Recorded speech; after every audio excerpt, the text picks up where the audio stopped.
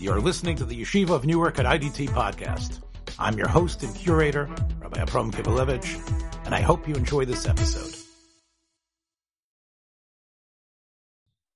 Shalom, this is some of my best friends are Kabbalists, and some of my best friends, Rav Nosson Notaglik in Ashkelon, has been through a very grueling and terrible time. This Gaza war, whatever it's called, I'm not sure exactly what the name. What do they call it again, Nosson? It has a certain name. They called it Shomer HaChaimis. Yes.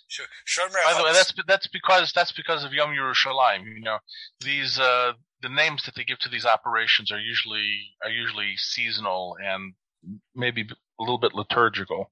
Okay, but you're right. Shomer HaChaimis, of course, is a reference to the idea. The Turei Karta. Yes. Isn't that ironic? Yes. Because they were the ones who were making sure that the Chametz B'Shalayim are impenetrable. And I know, Nelson, the demand any sort of normal Yishuv Adas when you are waking up consistently to rocket fire, when you are huddled in a tight space like your children's apartment. It's clear that we can't just go back to our Kabbalistic musings. But I think that you represent, for many of our listeners, who of course are all over the globe, a chance to know what it's like. What was it like, really, of what you guys went through? And I know the ceasefire hopefully will hold. Can you give us a little bit of some vignettes of what? And again, obviously we know that there was going to be trepidation and fear, but I know that, can you use your illustrative talents to perhaps bring home some of what a family in Ashkelon had to live through over the last of those 11 days? Well, I guess the first thing that comes to mind is that it was less terrifying than you would imagine. Okay, and for some reason, I mean, I can compare two terrifying events that happened in my life. Okay, one of them was being here for Shomer HaChamot and Tzuk Eitan and what did they call it? They call it Oferet Yitzukah, which, by the way, is a reference to dreidel, because that one happened during Hanukkah, I think. They melt lead to make little dreidels, so they had anyway, whatever. I told you these names are all chosen for seasonal. I always thought Oferet Yitzukah was sort of like, we're going to rain down that metal upon you. That's what I thought it meant. Nah, I think it was dreidels made out of poured lead. They used to make them out of poured lead. Our ancestors probably remember that.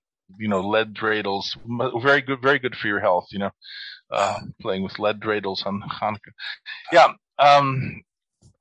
Where was I? So yeah, I was here for all of the events of that kind, including even the first Gulf War, when there was fear of chemical weapons and things like that. That really was kind of scary and hairy until we figured out that they weren't shooting at Ashkelon Bichlal and that they weren't shooting chemical weapons, which became kind of clear. But that was okay. So that first one was really scary for a number of reasons.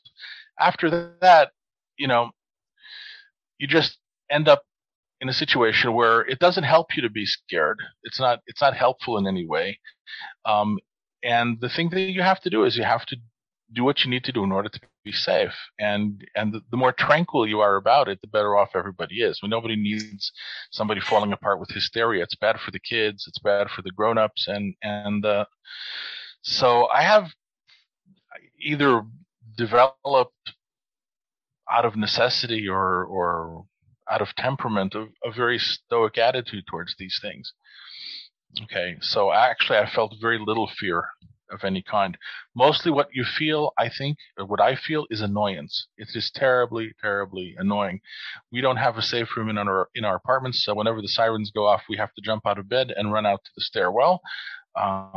And that's the safest place in the building, and that's how we do it. This particular time was specifically difficult for both of us.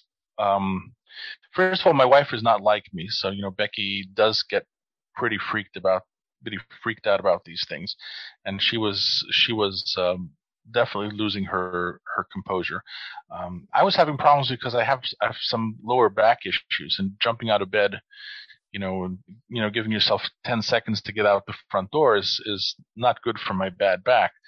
So that's what caused us to move over to my son's house, where they do have a safe room, and everybody was sleeping in the safe room, and we were able to sleep all night long, even if a rocket went off. So it's kind of like a transgenerational pajama party, really. I have to tell you that Becky, pre-adolescent children, my son and my daughter-in-law, and me and Becky, all sleeping in one little room. Becky actually sent me a video. She wasn't able to sleep as soundly as you, so she wanted me to see the tableau of all of you there together. But did it cause you to feel? I know you have a very close relationship with your family who lives there with you. Did you feel even closer and more connected, the fact that you were there in dire circumstances, and it really made much more concrete to you what it means to have a family? It isn't just a biological imperative to continue the bloodline, but here's an example of where you already in your 60s are now bonding with your kids. Your kids in a way are providing you safe haven, and you have a natural ability to just be with them, just like an old Eskimo family together. Like here we are, except they're not going to put the old people out on the ice floe to die.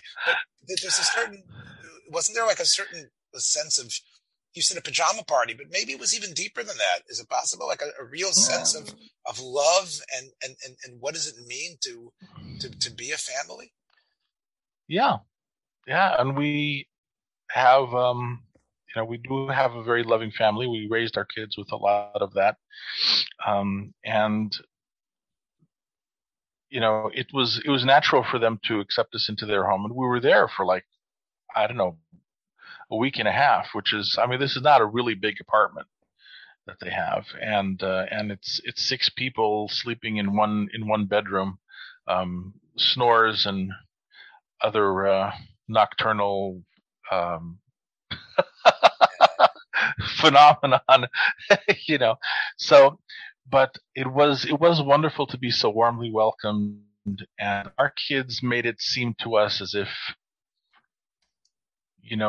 like, don't even bother thanking us. It's as natural as rain in the wintertime. And did you find yourself? I know that. And the kids were great. My kids were great. I'm talking about the grandchildren. The grandchildren were accepting. They opened up their rooms and they opened up their hearts. And yeah, Becky and I both felt very, very, very, very loved by our children. And I know during the whether it was the War of Independence or the '67 war, I think it was the War of Independence, where Shlomo Zalman was responding to people who were asking him about listening to the news and hearing what was going on. And he understood that you couldn't just live in a bubble. But what he said was, perhaps once a day. Did you find yourself like listening to the Chadashot every hour to hear what was going on, or did you was that something crucial? Oh, we have to hear what's going on. We have to listen to what's been happening. Did you find yourself? Generally I do, although that connects to one of probably the less happy and healthy aspects of my personality. Okay. And I believe in davening in general, and I believe in my own davening, and I believe in the kind of davening that happens when you talk to HaKadosh Baruch Hu, and I'm very much a Breslover chassid in that regard, and so I pray about these things. When something happens to Am Yisrael, to Eretz Yisrael, something happens on the big screen. Okay, I try to do my bit. I'm not a warrior or a fighter, but I'm a davener. So actually, in some instances, my Torah learning is actually strengthened by that. And I did spend a fairly unusual amount of time, let's say doing long Shemoneh Esrei, and trying to wrestle with the Kadosh Baruch Hu and convince him that that it's time to lift the curtain from reality. And this is something I think I can legitimately tell a Kadosh Baruch Hu, listen, don't do it for us, please do it for you. I mean, really, do you want these people who come to your mountain, come to your home? You really want these people to claim that their religion is the ultimate truth, that their prophet is the end of all prophets, that he took a night journey from Har HaBayis up to Shemayim, and all of the tzaddikim over there, including Moshe Rabbeinu and Avram and Yitzchak and Yaakov, they all empowered him to pray in front of HaKadosh Baruch Hu. Really, I mean, that's you want people believing that. Okay. I think that, so. This is my trip. But anyway, I'll call upon him. I'm kind of wrapped up. I was kind of wrapped up in the news based upon my experience with previous operations. This one, after about 5 days, the Hamas were not firing as often or as consistently. They had many more missiles to fire. Okay, so they were able to fire off more missiles in a shot, but they were like in previous operations, they were just shooting off, whenever they felt like it. And okay, so we were jumping out of bed and running to the stairwell all the time, pretty much in the course of the day. This time, after about 5 days, it didn't feel like previous. We were able to sleep through the night without hearing a single thing, and most of the time we were able to get through most of the day. So you had like 1 or 2 or 3 barrages in the course of a day. Now that's just Ashkelon, of course. That's not, I can't speak for what's happening in Beersheba or any place else. But my impression is that this time it is different for them. This time it was different. So look, Be'ezer Hashem, we should be matzliach. You mentioned before, Nate, the Arab presence, the Muslim presence on Har HaBayis. There is references in the Zohar to the power of Yishmael on the Makomos Kedoshim. Yes. In the Zohar, and this is one of the proofs, by the way, skeptics of the Zohar have, that the Zohar is a work that was written in the 13th later and 14th century, because it sort of describes, what we know was the Muslim control of Eretz Yisrael. Yeah. So, and the Zohar seems to talk about the zchuyot that Yishmael has, that there are certain, again, we probably, when things calm down and from both of our ends, perhaps that would be a wonderful place to explore in terms of the reason why God has allowed, not just in the last century, for centuries, God has allowed the Muslims to control Makomos Kedoshim and to put down the Bnei Yisrael. There seems to be something, even the Ramban talks about the punishment that's being extracted from us, from the way Hagar was treated by Sari Menu, right? So there is there are sources from Kabbalistic writers about the power that Yishmael still wields, correct? Yes, and incidentally, I do not actually have any complaints about Muslims davening on Har HaBayis or whatever they want to think about what happened on Har HaBayis. The problem is one of replacement theology, right? And this is like a favorite pet argument of mine. It is the fact that the religions that came after us, let's say Christianity and Islam, feel the need to delegitimize us and deprive us of things that they admit are fundamentally ours.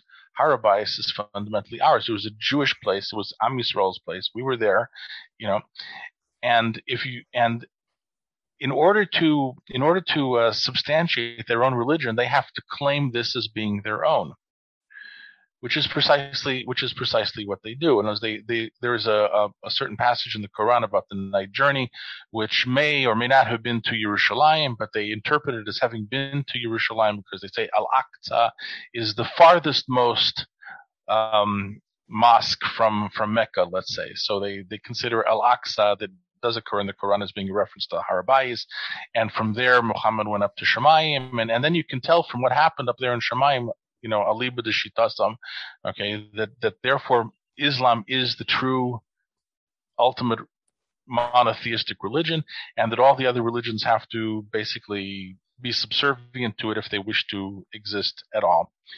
And there's no reason to be so. There's no reason for this tsarus ayin. Why do you have to deprive us of our own identity and our own history?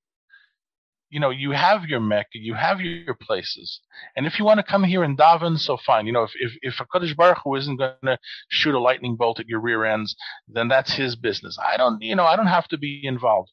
But to say that a Jew can't come up on Har HaBayis, that a Jew can't pray on Har HaBayis, so maybe we really shouldn't be doing that at all, according to the halacha, depending on who your paisik is. But that's not the Muslims' call. Muslims don't have any right to make that call. So accept the fact that we're here, accept the fact that we're for real, accept the fact that we are a legitimate religion. You don't have to dance on Judaism's grave in order to make your religion true. It's not a zero-sum game here, And that's really a point that, if you read it with a subtle attitude, you see that that's the point that Rabbi Yehuda Halevi makes in the first chapter of the Kuzari. And that's why basically Judaism wins the argument, because it doesn't have the duplicitous attitude of trying to present itself as a universal religion, when in fact it's a particularistic religion. But we are a particularistic religion, okay, but we say we're a particularistic religion. That's what we are. That's who, and therefore not everybody has to be Jewish. Let me ask you something. Okay, so be whatever you're going to be. My question I was trying to ask you before, which I don't know if you've answered fully or not, maybe I could have figured it out. Do you now, and your family, considering the fact that you've been rained upon so often, do you harbor very, very grave suspicions to every Israeli Arab, unless you know them? No. How about your family? No, I do not. How about your family? Are they contemptuous of the Israeli Arabs and says, no, these guys might be having a knife and are going to stab me when I'm not looking? Is that no? I don't believe so. My kids probably lean more right than I do, which is, I think, typical for generations here. But no, I don't think so at all. Yeah. To the extent that I know these people, they're mostly on the level. I don't know of any of them that are bad. I don't know that many anyway to begin with. But we have Arab doctors in hospitals here, and we have Arab pharmacists. By the way, being a pharmacist is a very desirable job description for a lot of Arabs, because it's a key to getting a good job, and it doesn't require that much as much medical school as let's say being a doctor. So there's a lot of movement of Arabs both. There's also Bedouins, and there's also say Arabs or Palestinians, or whatever you want to call them. And there's a pretty big cultural divide between those two groups. Bedouin are Bedouin. They're like, let's say they've been more or less settled down over the past couple of years, but they come from a tradition that's tribal, much more so, and still kind of like wild and unfettered. And then you have these other people who have been farmers for 800 years. Okay, so they're much more tied to the ground and sedentary, and it's a completely different culture. So there's not that much glue that connects, let's say, a Palestinian Arab to a Bedouin. Arab. But anyway, to the extent that I know any of these people at all, what they really want is they want to live, they want to have a life, they want to get ahead. Most of them realize basically the irony, okay, that if not for Medinat Israel, okay, where would the whole lot of them be?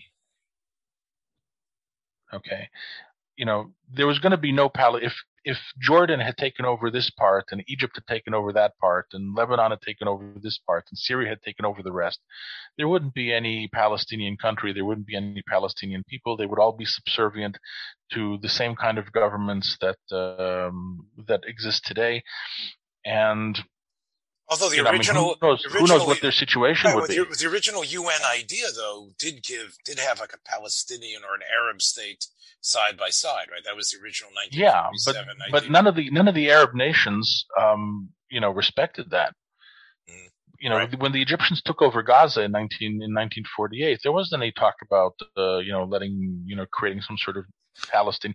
The only reason why Egypt and Jordan and Syria and Lebanon fostered the idea of Palestinian people is not so that they should be given land that belongs to Arab nations. It's so that they should kick out the Jews and take over the land that belonged No. That is, I think, Israel. I agree with you as far as that goes, but and ironically, I think that anybody with half a brain would have to concede that it's a good thing that it happened the way that it did, not just for them, but not just for us, of course, but for them also to some extent.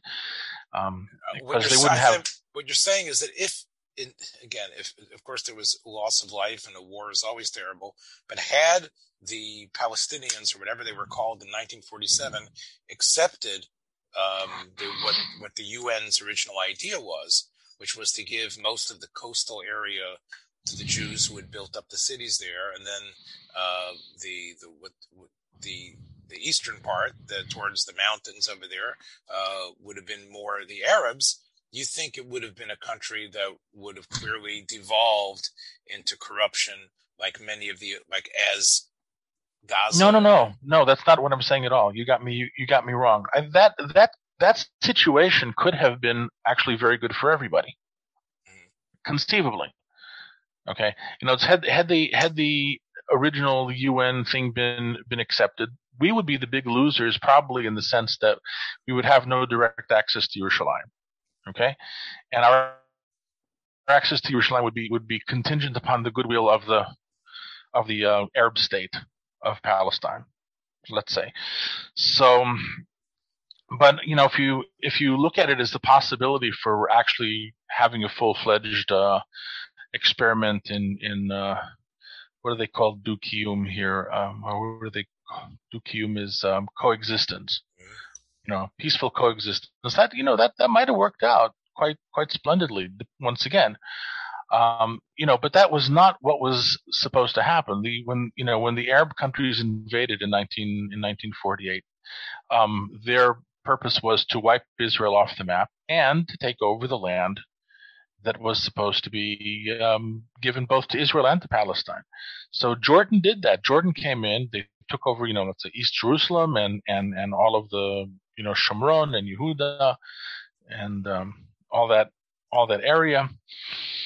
And they didn't have any intentions of giving it back to anybody. That was they annexed that to Jordan, and nobody said a word. Why would they? And as long as it's just Arabs ruling Arabs, who really cares? Okay, the only time you start to care is if it's Jews and Arabs. But had Chas v'Shalom, had the war of 1948 been lost, okay, so then I think that the Arabs living in Eretz Yisrael would have been under very oppressive regimes. Mm-hmm. Yes. In terms of, so you're right, and I think many people have pointed out that when Dershowitz very famously and others that that the Israeli Arabs level of employment, the amount of money that they make, the services that they get are unmatched anywhere else in the Arab world. The Israeli Arabs, although he said, he made an interesting point comparing them recently to the Haredim, that they are definitely second-class citizens. They are there's a attitude against them, a prejudice that is clearly envisaged by citizens towards them. But their quality of life, in many ways, is very strong, and that's something which I think, of course, the Western press ignores. And really, they treat this whole conflict in very simplistic terms, using a lot of the emotional imagery that Hamas loves flooding the media world with, which is the imagery of all the dead children and the mothers crying. And this was something that I think that I guess this gets me into, one of the last things I wanted to talk to you about. You said you listen to the news to find out what's going on. Do you find you and your family are frustrated with the success of the Hasbara? That I know that you keep an ear to the ground as to what's happening in the United States. Not only you have a relationship with me, but of course you have a relationship with many of your family in America. So you're hearing, of course, what the Western press here is saying. You're hearing about the various calls of demonizing Eretz Israel and their response. How is that affecting you out there? It used to affect me much more badly than it does. It used to make me angry and frustrated. Yeah, but I think that I suppose I owe this to Donald Trump. That he was much less concerned with the media. The media is a bunch of hypocritical jokers anyway. And I think that most people actually have come to the point where they can see through that. And so why take them seriously? Really, everybody knows what they're going to say before they say it. Right. But the media's effect here, their footprint is large. And I mentioned to you before. I kind of wonder about that. I think their footprint is shrinking, and they're becoming less and less credible. And it's part of the battle between, let's say, Fox News and CNN.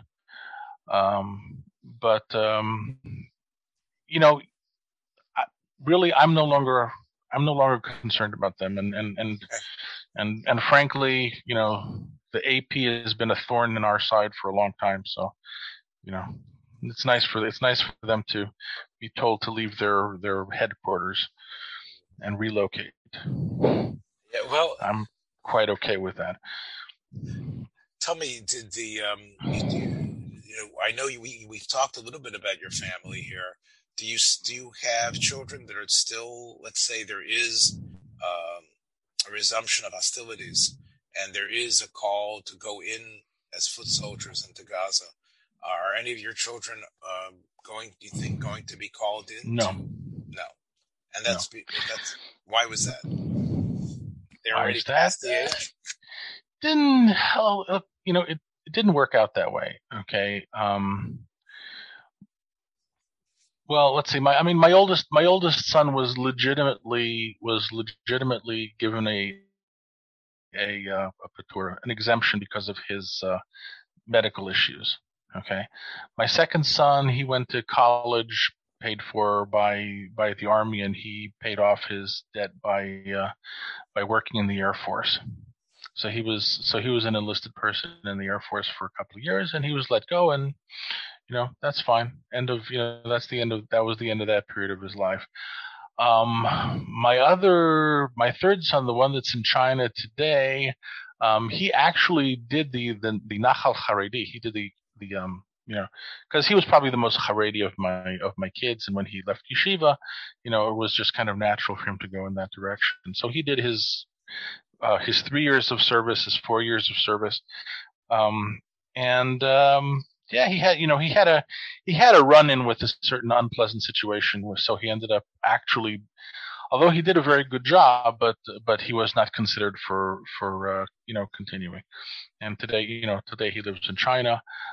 My daughter did not serve. Okay? She didn't want to, and she took the religious exemption. And my youngest son, he tried to serve, but he ended up actually he ended up with a diagnosis as having a unique disorder known as unable to listen to commands from people who don't care about him disorder. And really, I'm serious. That's, that my son had a lot of heartburn, mostly because, when he joined the Army, certain promises or assurances were made to him in terms of what kind of jobs he was going to be getting, and he ended up with jobs that he was, and he felt very betrayed by them, and there was all sorts of other. So I understand the army, by the way, can be very, you look at it from my point of view. Okay, if you're a commander in the Army, so your first duty is to take care of your soldiers and to make sure that they're okay and to make sure that they feel valued, because they're all valuable. There's a lot of value that gets pumped into these young guys, But the Israeli Army also has an equal tendency to simply look at soldiers as if, I wouldn't say chas v'shalom expendable, but if you're not in the right kind of units, if you're not a tank driver or something like that. So then, just another. Send them to the kitchen. Send them out to clean the grease out of the inside of the turrets of the tanks. Whatever, it doesn't matter. And I have and my son just wasn't able to put up with that. My son served in the Army too, so that I understand that, and I'm asking you just because I think that for a resident of Eretz Yisrael, the prospect of sending their children or sending another person's children, I think, is really horrendous. I think there's the idea of a ground war is something that I think sends shudders throughout the community. You'd agree about that, right? I think so. I think the necessity, if it becomes necessary, I think is understood, but we all know that when you're going house to house, the type of danger that's really involved. And I think that the communal stress, I remember from 7 years ago, was very intense when people knew that their children were actually clearing out terrorist nests and things like that. I think that is would definitely extract a psychological toll, even for people who have a very strong-willed attitude in general towards success. Well, we had our share of sleepless nights. Once again, over the one, the middle child, the one that's in China now. Okay, he got himself into some kind of trouble. Now, I don't want to say what kind of trouble it was. It was not ethical or moral or some sort of failing of that. He did, it wasn't drug related or anything. It was just something, that happened. Okay. He forgot something and he shouldn't have forgotten it. And after that, he could no longer serve as a lochem, as a fighter. Okay.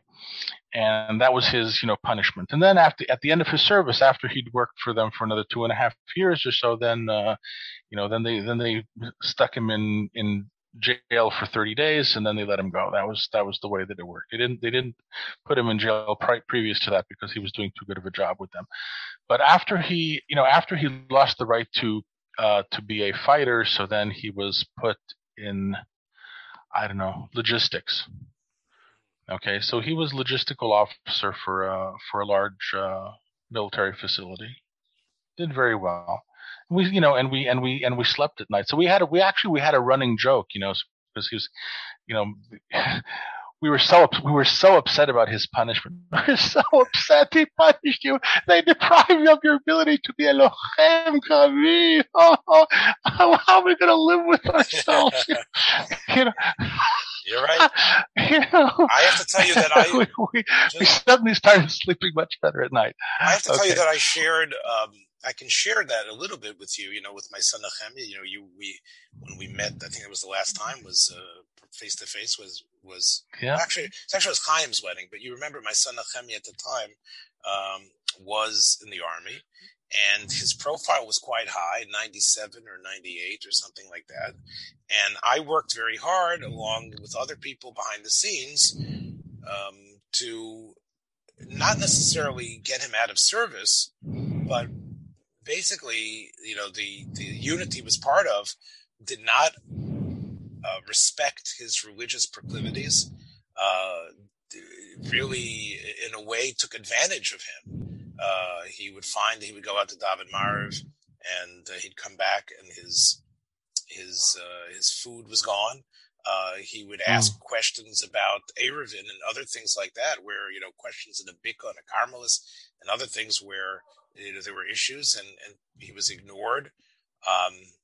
And he also was going through a tremendous amount of, boredom and maybe, I don't know if he was afraid of the danger, but, doing guarding on the Lebanese border. There was just in general an attitude that he was not part of the mix, and the camaraderie that was waved in his face was not there. The part that the Israeli government felt, everybody that comes, he's going to be a Chayil Boded, he's going to be so part of his unit. Most of the people in his unit couldn't understand why the heck he decided to leave America and come there. They couldn't believe it, and they considered him such an oddball because of that, despite the fact that he was a well-meaning and a very pleasant person. So anyway, what happened was that I was able to work behind the scenes among some other people, and we were able to get him. And we spoke to his aluf, and we were able to get his profile altered. And he was then designated to work with the mashgichim as a mashgiach kashrus, a makash, I think they call it, or something like that. Or Magash, I forgot exactly what the Rosh Tevis are. Yeah, Makash. Makash, I said it right. And yeah, you said. And he was able to spend the last couple of months of his service away from the risks. And again, like yourself, I was very happy. And the truth was, it was actually a learning experience for him, because he was trained in many of the fundamentals of kashrus and hashgacha, which I was very happy about, and I think has helped him in his married life. So, as much as I was very proud, that when he got his kumta, I was very proud about the fact that he was going to serve, and I knew that there would be that fear. The fear rose within us that he might be called in a ground war. But like yourself, I was very relieved. And I don't know how my wife and I would have been able here in the United States even to go get through every night, knowing that our son was out there. And I can imagine the type of terror that could grip families there. Well, Nelson, you've been very, very open about yourself, your family, and your personal experience. So, thanks for joining us for another episode from the Yeshiva of Newark at IDT Podcast. Be sure to subscribe on your favorite podcast app so you don't miss a single episode.